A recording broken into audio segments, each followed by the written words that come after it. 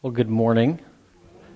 I'm Jackson Reason. If you don't know who I am, my wife and I, Jess, have been coming to Smithsburg for about 5 years-ish now, maybe 4. I think it's 5.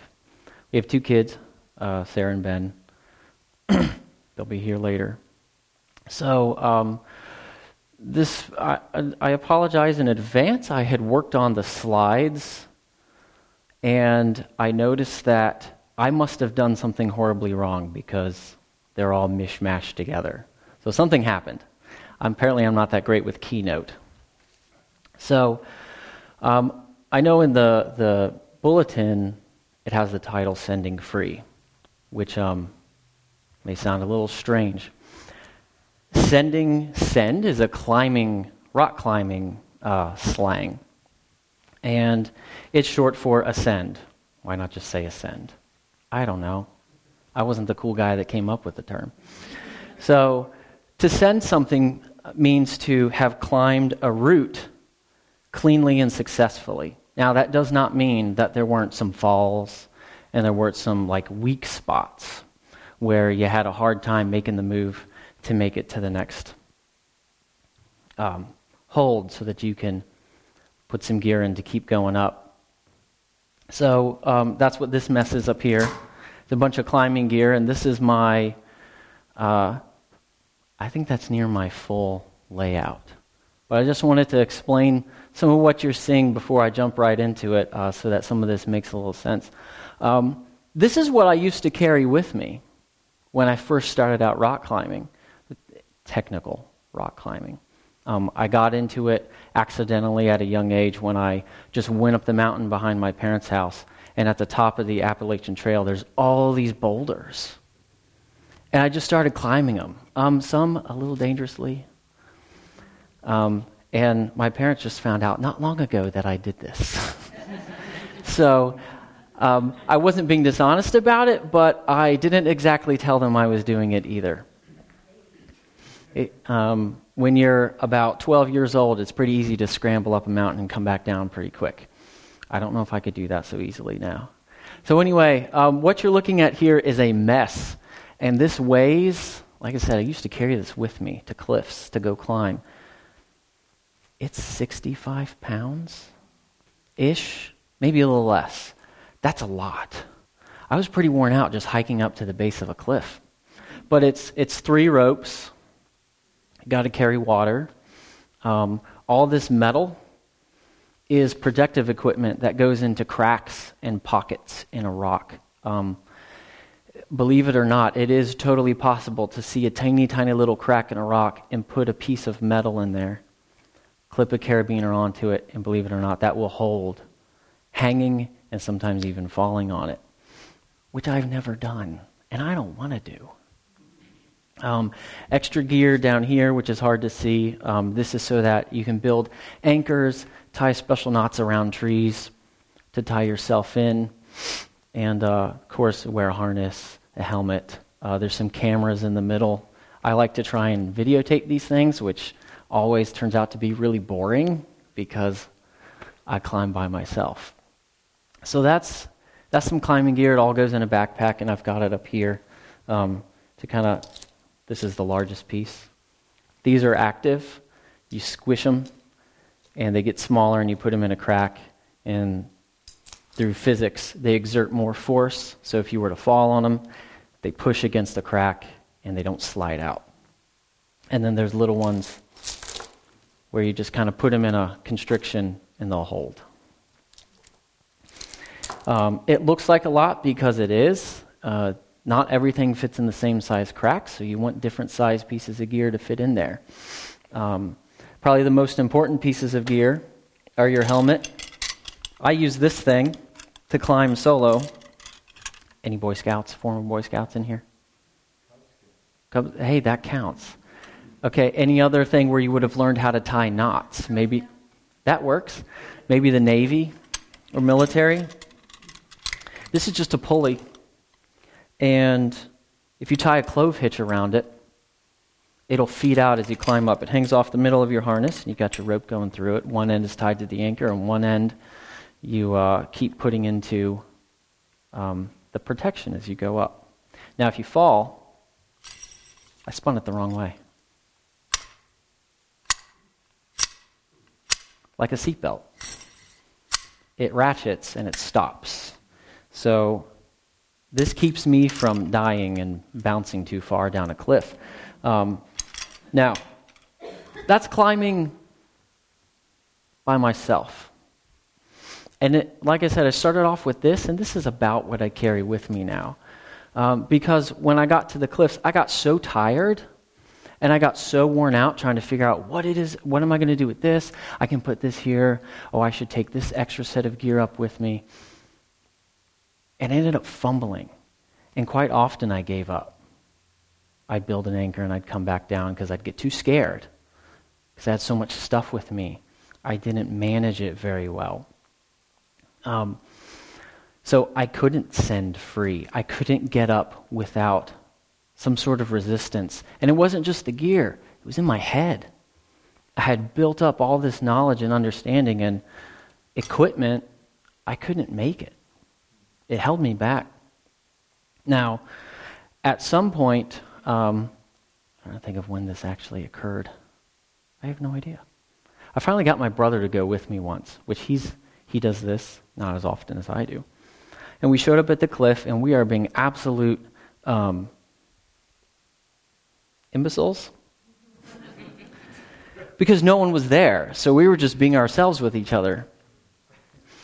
And we're at the top of the cliff building an anchor so that we can, rather than put protection in, when he would be on the rope, he would always be on the end of it. So the rope runs through me, up through an anchor, and down to him. So he's always hanging on the end of it, so he never actually could fall.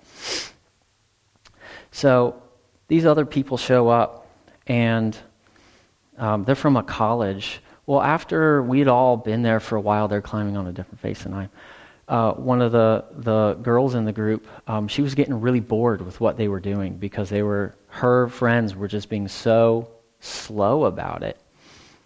She started climbing with my brother and I, and she said she had had the most fun she had had in a long time climbing and done some things she wouldn't have thought she would have done otherwise. It's kind of encouraging to have her say that because not a few months before, I had gone to the same cliff by myself intending to climb. And there were two guys from DC there that saw me trying to climb solo and in a very nice way told me I was being an idiot.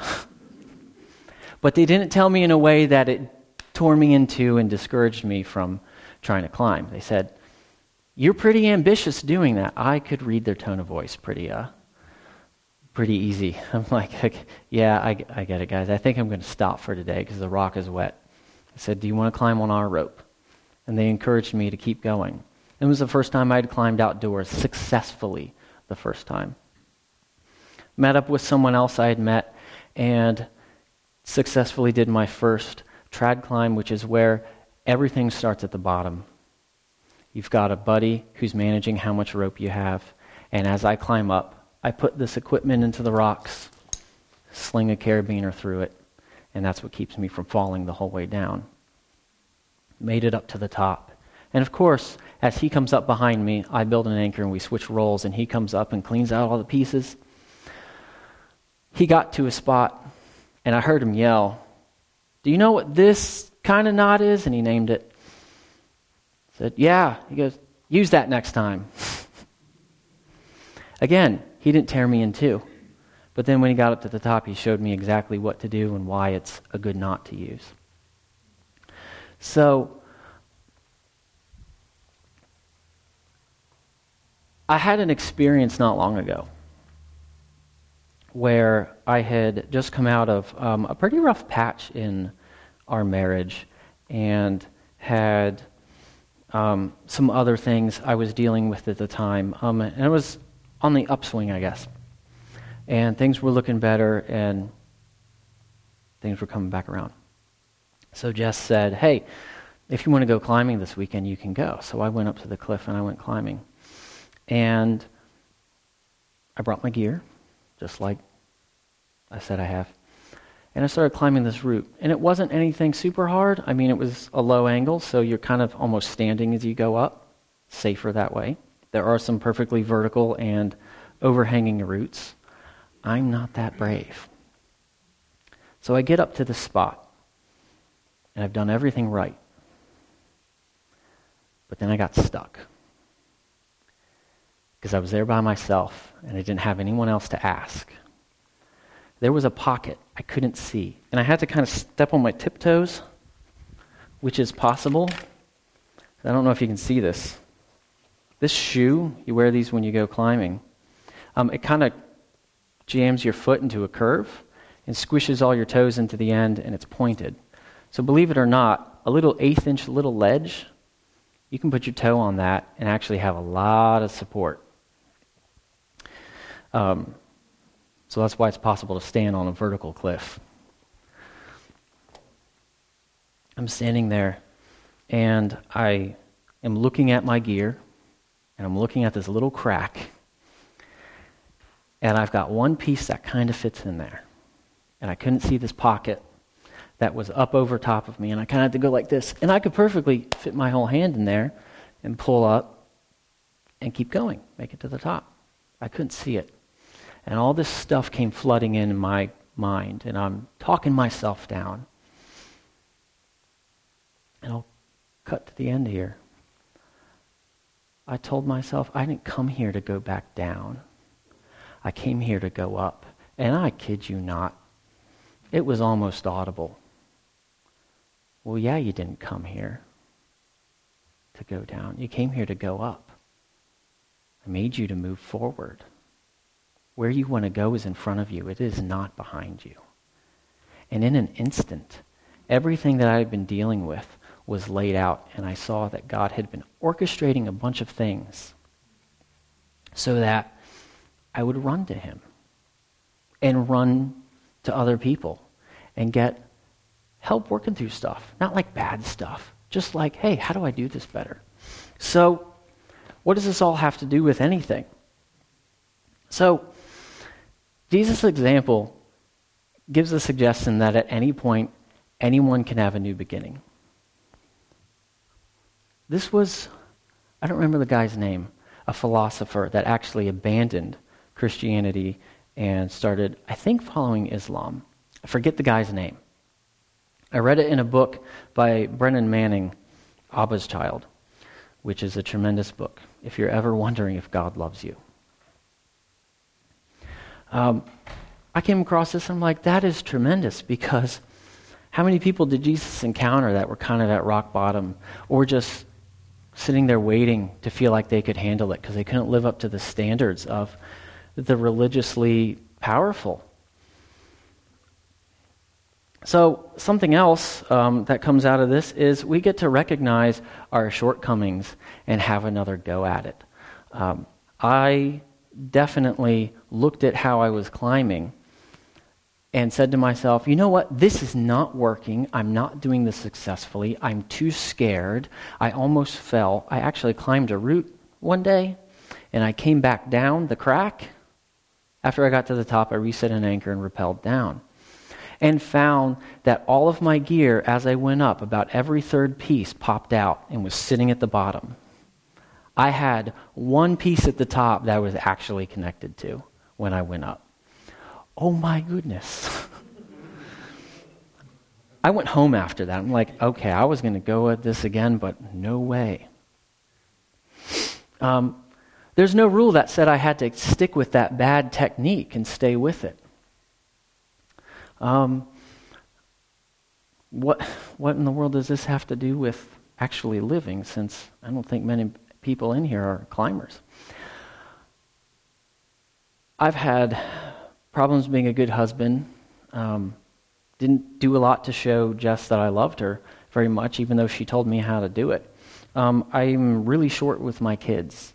I don't have a real good fuse when dealing with them. So I've started recently looking at things that don't work.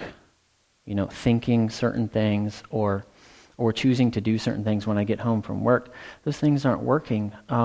Rather than wait to feel like showing Jess, physical affection.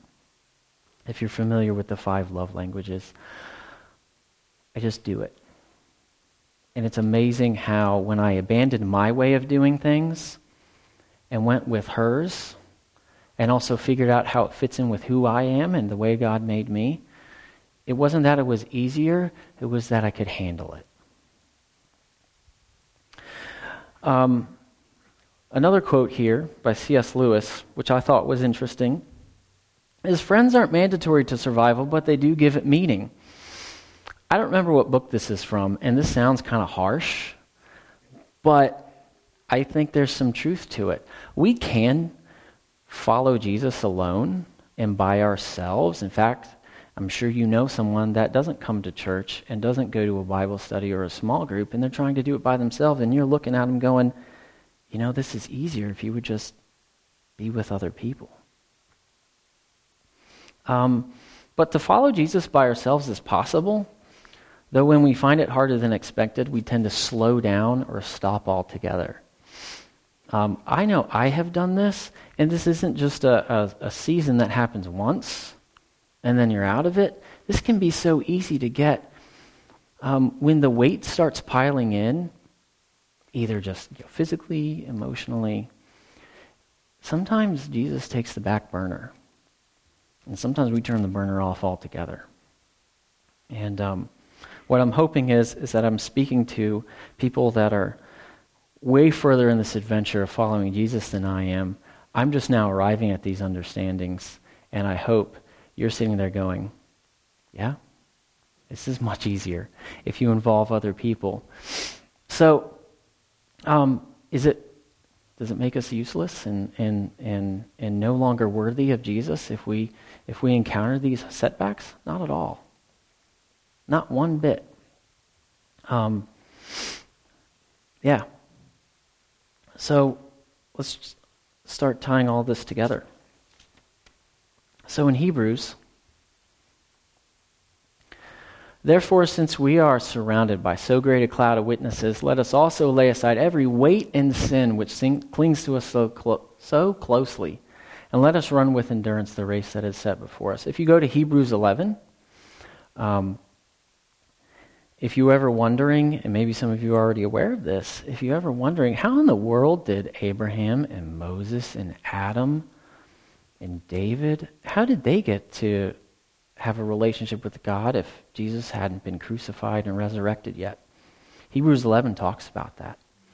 And it goes through all those saints and what they did and how they endured through it and how their faith is what made them right with God. That's what the first bit there is talking about. It's meant to be an encouragement, a kind of a spur in the side of the horse to get you going. Now this next bit, I do enjoy that whoever wrote Hebrews, can you back up one? Sorry, I misled you. Let us also lay aside every weight and sin which clings to us so closely. It doesn't spend a lot of time on that. But I think we know what sin is. It's missing the mark. It's not doing what you know you should be doing. Jesus gave us commands. And if we're not doing those things, I think we tend to find ourselves getting discouraged and maybe falling by the wayside and not trying as hard and maybe being a little more cruise control-ish in our faith. And weight. What in the world is weight? Weight, I looked up a bunch of definitions on dictionary.com, and it's everything you're thinking. It's literally putting this on has a weight or a burden, an emotional stress, things like that. There is a version, it's not a version of the Bible. It's one man's pretty creative interpretation called The Message. And it says, no extra spiritual fat. What in the world? So I was thinking about that in addition to this literal translation. Cast aside every weight. Well, I don't know about you, but I tend to remember criticisms and things people tell me. And I have a really hard time letting that stuff go, even though in talking with anyone, you may not get that. I think a lot about things people have said over the years, or things I've told myself. Boy, that's a big one. Making up truths about me that maybe aren't necessarily true. And it just adds up. And then I find that I've been talking myself down from being a follower of Jesus. And unintentionally holding myself back. Or trying to do things that I've been told make your walk better. Well, that might work for you or the person who was telling me, but it's not working for me. It doesn't fit in with the way God made me. I'm an advocate of spending time with Jesus, but I cannot do it at 4:45 a.m. I don't think anyone can. I've heard of like one or two people that ever did that, and they were truly inspirational people. Jess wrote me these cards. She laminated them. It's the topical memory system. 2 verses that have to do with some things about following Jesus, and there's like 54 of them. She laminated them. I've been carrying them around in my pocket. And as I reach in for a pen during the day, I'm like, oh yeah. You know what the weird thing is I do this at work and no one's ever questioned, is that laminated card in your pocket? Not one person thinks it's weird. Because if I'm holding it up, this one says growth in Christ-likeness and love. And if I turn it around to remind me what I'm reading about, no one ever looked. It sat on my desk this week because I couldn't take all this stuff with me. I'm like, but you know what? It's amazing how quickly, just feeling it in my pocket, I remember what's on the card. And have just 30 seconds of worship time with Jesus. So I am talking a lot and not making it very far. So verse 2. Look into Jesus, the founder and perfecter of our faith, who for the joy was set before him endured the cross, despising the shame, and is seated at the right hand of the throne of God. I kind of skipped over the race part of verse 1, but the writer of Hebrews is saying, if you need to, look at all the people that did this before you, that have been doing this much longer. And use that as some motivation to get on with it. Just run forward, jump into this. There's no reason to slow down.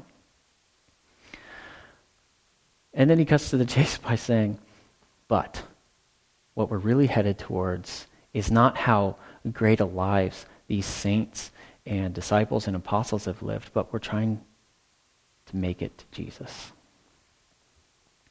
And I think he means literally here. To be in his presence, to be with him, and to not have to worry about this struggle of this race anymore. And then the end bit here is kind of a little discouraging to look at, but it's saying Jesus didn't really care about the shame that came with what he did, being crucified as a criminal. He went ahead and pushed through with it anyway. Because he knew what his end goal was. He didn't have himself to run to. He had his Father. So the next bit of scripture here, Galatians chapter 6, 1 through 3. Brothers, if any is caught in any transgression, you who are spiritual should restore him in a spirit of gentleness. And keep watch on yourself, lest you too be tempted. Bear one another's burdens, and so fulfill the law of Christ. For if anyone thinks he is something when he is nothing, he deceives himself. I tell you what, if those 2 climbers I met randomly the one day, if they had told me those couple of little things, and I told them, nah, I'm good. I know what I'm doing. I've got this. I've done this before. You know what the honest truth was? I hadn't actually successfully done it before. I had toyed around with some techniques and things, but never actually successfully solo climbed. They stepped out of their adventure. They'd been camping there that weekend, and they saw me getting it wrong and missing the mark. And they said, would you like to use our rope and climb this route? They literally supported me as a burden, put me on their rope, and assisted me with making my first outdoor climb. Like I said, we can do this by ourselves. I don't know how many people here are plugged in with the small groups, but if you're not, do it. As awkward as it may seem, if you're not really into that kind of thing, do it. Because, and if you can't talk yourself into getting up the nerve to be that outgoing, look at it as an adventure. You have no idea how that experience could end. Get plugged in, because if you have a low point, it's so much easier to handle it if you have a group of other followers to encourage you and help you along with it. And in no way here, I hear a lot of believers try and throw out how people should act in like the public sight, and that just doesn't work. Nobody wants to come and follow anyone that beats them down with like religious rules and things. And it's saying here that we shouldn't do that. And you know what's great is I don't think Smithsburg Valley does that at all. I have not ever heard one person here tear another person down for getting it wrong. Not in a small group, not on a Sunday morning message, not in the children's classrooms. I think Smithsburg does an excellent job of encouraging each other, and the good and the bad. So, moving forward, John 13:10. Jesus said to him, "The one who has bathed does not need to wash except for his feet, but is completely clean, and you are clean, but not every one of you." I like to include whole verses so that they're in context. So Jesus is talking to Peter here, and he's like, "Don't wash my feet, wash all of me." And Jesus said, "You're clean. You just need your feet washed because you've been out doing stuff." Don't be obsessed with getting it wrong, with missing the mark. When I climb, if I'm obsessed with not falling, with pieces popping out, guess what happens? A foot slips off. Like I said, I've never fallen. Or I'd go down later and realize, hey, all my gear is sitting at the bottom of my rope, it all popped out because I didn't get it right. I was so focused on getting it right that I didn't get it right. Just told me last night when she plays, throwing a ball with kids, and she thinks, don't hit the kid. Wham! She hits the kid. There's a couple of other people that have told me over the years, if you focus so much on what not to do, you end up doing it. Not on purpose, but you do. All right, so like I said, I'm a little late at arriving at these understandings. And the way the church I grew up in, I always got the feeling that Jesus is a bigger deal than my life may let on, and he is. So when you get to Philippians 1:6, and I think we've all heard this, I am sure of this, that he who began a good work in you will bring it to completion at the day of Jesus Christ.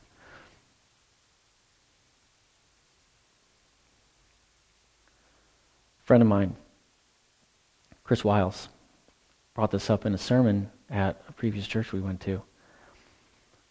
And I'd never heard this in this light before, and he said, don't worry about it. Being a good Christian isn't really part of it, because that part, Jesus works out all of the bad stuff in his timing. That doesn't mean it's okay to mess up, to sin, to do bad things. Not at all. But it's saying, don't be so obsessed with it. Jesus is working on you. And it's his work. It's not mine. Look at people trying to follow all the rules. It's not working out for them, is it? Maybe you've been there. I know I've been there. But Jesus is doing all the work. So if you're one of those people that feels like you never get it right, don't worry about it. Get on with following Jesus and doing what he said, because he's going to do that work in you and he'll bring it to completion. All right. Wow, I'm really cutting it close here. So 1 John 3:20. Anybody ever read 1 John? It's a tremendous, tremendous book. But if you're one of those people that has an internal conscience that just seems to cut you down on the inside, which I am one of them, it can be a little overwhelming because it constantly talks about what people who love God do. And then at verse 20, this comes out. For whenever our heart condemns us, God is greater than our heart, and he knows everything. Coming down from a bad climb, just didn't do well, was hoping I would do something a little harder. When I'm by myself, I don't have anyone to talk about it with. No one else to go, hey, grab that. No one else to say, hey, next time try altering left then right. That way you're on top.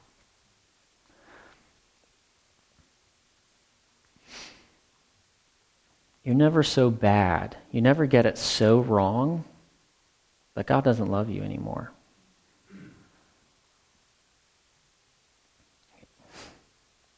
That plain and simple. I heard it said once that Jesus is a better Savior than we are a sinner, which sounds kind of humorous and absurd. So you can try to be the worst person on earth, and you can't out-sin his grace.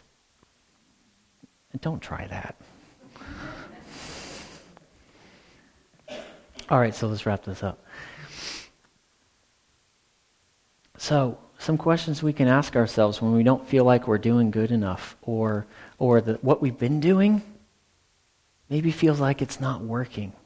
Why do I feel like I'm getting further and further away from my Creator, from God, from my relationship with him?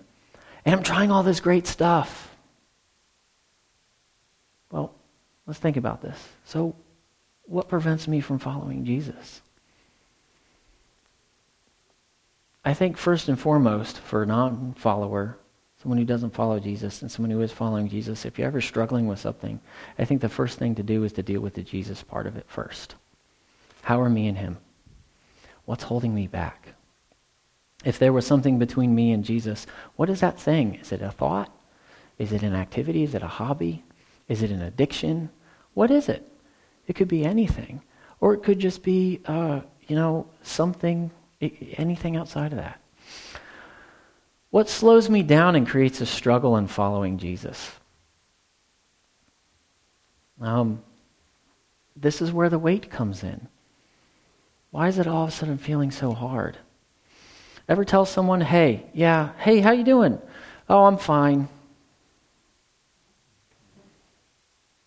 You're chuckling because you know what I mean. So, you're not fine. Maybe you're more than fine. Tell them that.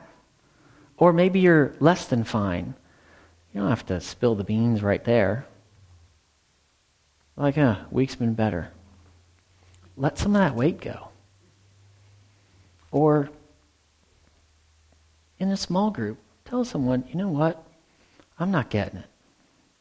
This isn't making sense anymore. I feel like throwing in the towel. Let that weight go. And let the others around you help in carrying through it. This is a big one I kind of skipped over earlier. Who around me cares and have I withdrawn from them? You want to know how well you're doing in following Jesus? And I say that lightly. I don't mean to actually keep score. I don't think that's worth it. But who around me cares and have I withdrawn from them? When Jess and I's marriage started to hit some really rough spots, and it wasn't anything bad. It was just, we were being really selfish. We weren't listening to each other. I withdrew.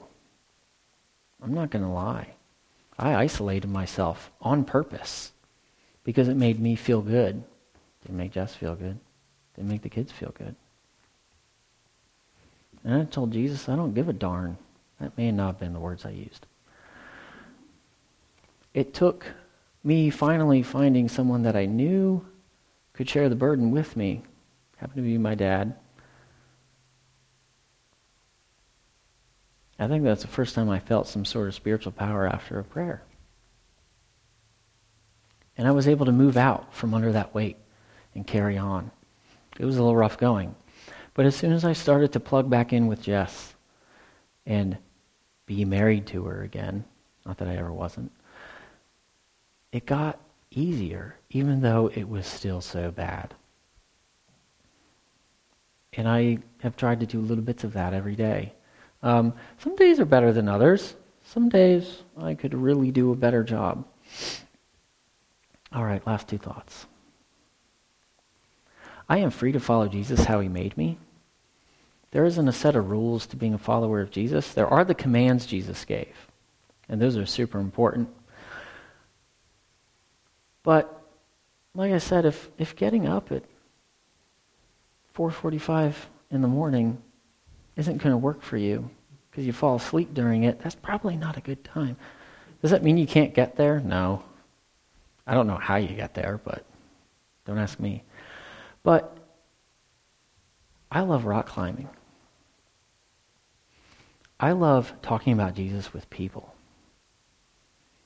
I love music, playing music, writing music. I love art. And I'm pretty certain that all that plugs into following Jesus. Who are you? How did God make you? What are your passions and desires? What did he create you for? I'm pretty certain that if you're struggling with following Jesus, maybe you are, maybe you aren't, and you're wondering where to start off on. I'm not one for, a 10-step program, but maybe start here. How did he make me? Because he made you exactly the way he wanted you. He made me exactly the way he wanted me. And then lastly, Jesus hasn't given up on me, and I shouldn't either. If I'd given up in the middle of trying to figure out exactly how to rock climb technical rock climbing, I got down off the cliff every time. We're probably talking maybe 8 or 9 times of trying to do this, and we're talking hours on end at the cliff.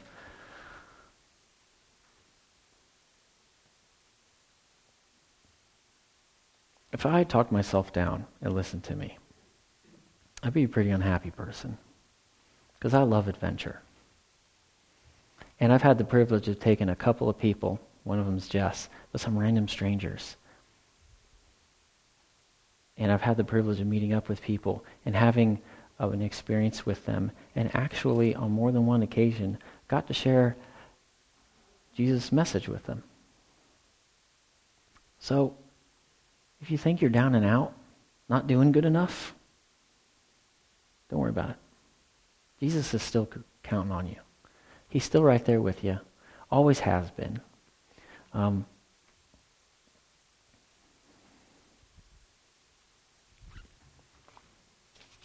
Real quick, and I promise I'm done.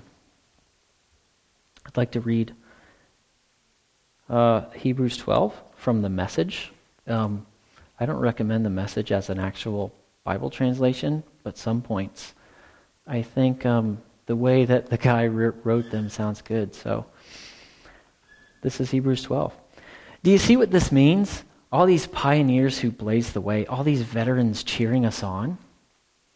It means we better get on with it. Strip down and start running and never quit. No extra spiritual fat. No parasitic sins. Keep your eyes on Jesus, who both began and finished this race we're in. Study how he did it. Because he never lost sight of where he was headed.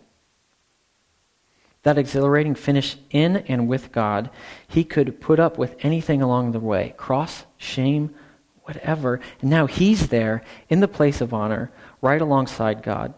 When you find yourselves flagging in your faith, go over that story again. Item by item.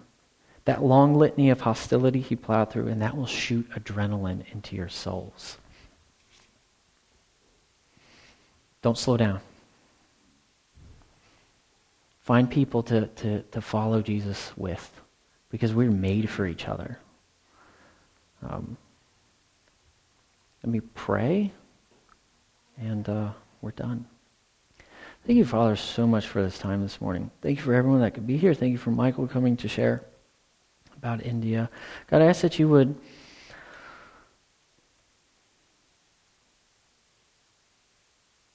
encourage us